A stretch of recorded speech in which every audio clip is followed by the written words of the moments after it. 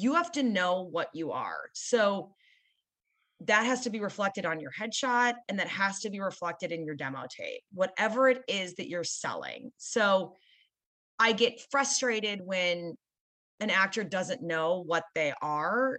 I can't work with that person because we're not going to be aligned in their, I'm not going to be able to help them.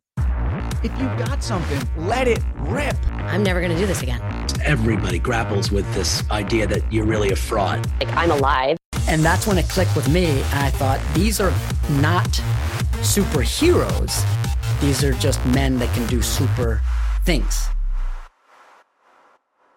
Welcome back to Monday Morsels, the mini version of 10,000 No's. I'm Matthew Del Negro, and the following clip is raw and unscripted.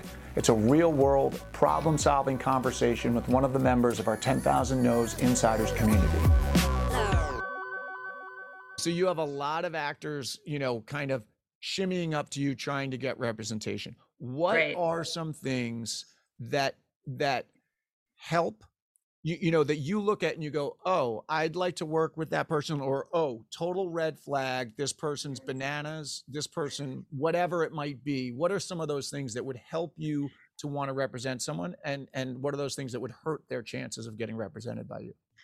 I think, I think what can help is also the same thing that can hurt. I think the most important thing that an actor needs to know is who they are and what they are, where they are in the business, and who they are in terms of what their agent is going to sell. So, if you are a leading lady, right? Like, you need to know that and you need to sell that, and that's your brand and that's your package. If you're a character actor, you need to know that. So you just, like, I get frustrated when an actor wants representation and they say, like, I don't know, like, my dream is to be, Leonardo DiCaprio, and the person it does not, like, is a super character actor, like in his 50s or something.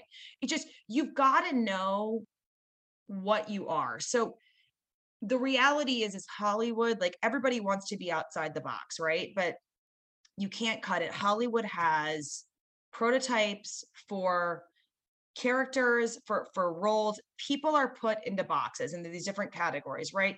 Diverse, character, leading lady, quirky. There are all these different types that people are, right? Like that that casting directors are looking for when they're looking for roles.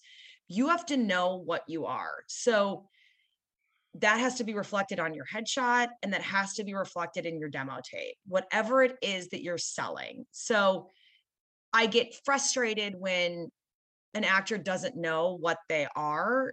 I can't work with that person because we're not going to be aligned in their, I'm not going to be able to help them. Right. So, like, and Matt, I mean, you're a good example. Like, you're this lead. And so this is where I'm leading to.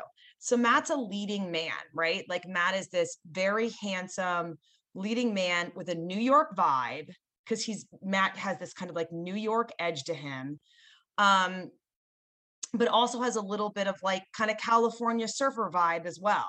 So, like, that's Matt's thing that he's selling.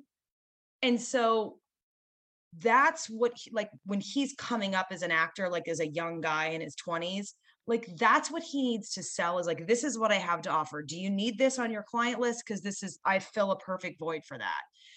Then we start working together. We're off to the races. And the first handful of jobs that Matt's going to get are leading male roles like that. Maybe like, macho roles, men with swagger, like, those kind of classic leading alpha male roles.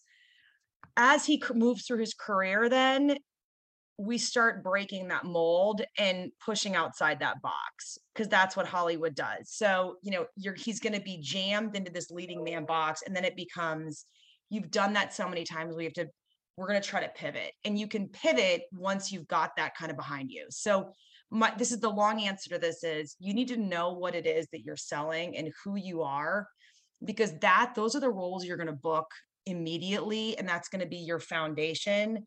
And then once you have that, then you work to pivot out of that. And that's how you develop a long career with longevity that has all different layers to it.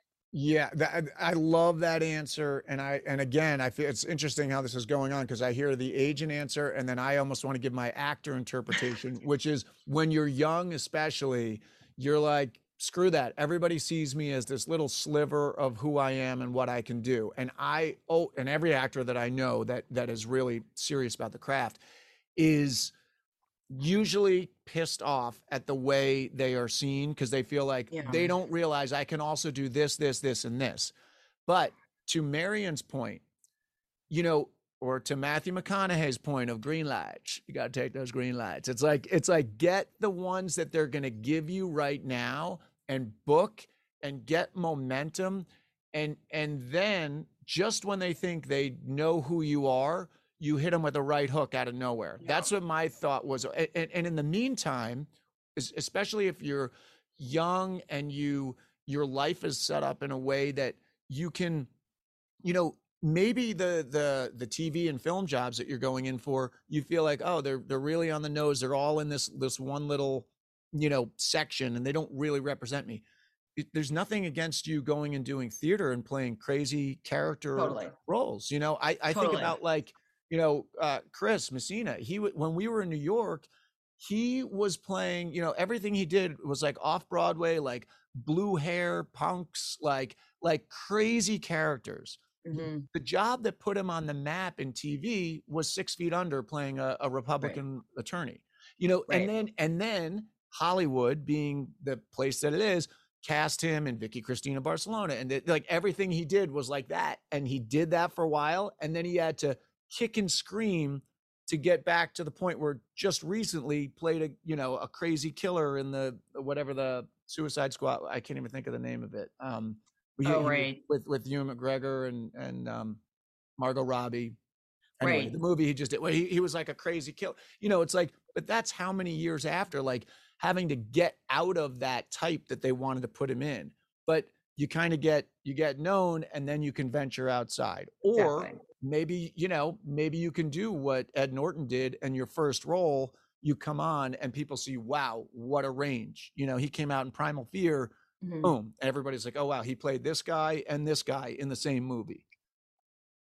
All right, that is it. Now, obviously, you can just take what was said and apply it to your own life. But if you like what you heard so much that you want to find out how you can become a part of this community, just click the link for 10,000 No's Insiders in the show notes, or visit 10,000nos.com and check out more details there. If you feel like this helped you, please consider helping us by rating, reviewing, and subscribing to the podcast. Or if you're watching on YouTube, by liking this video, subscribing to our channel, and dropping a comment below. We appreciate it, and have a great week.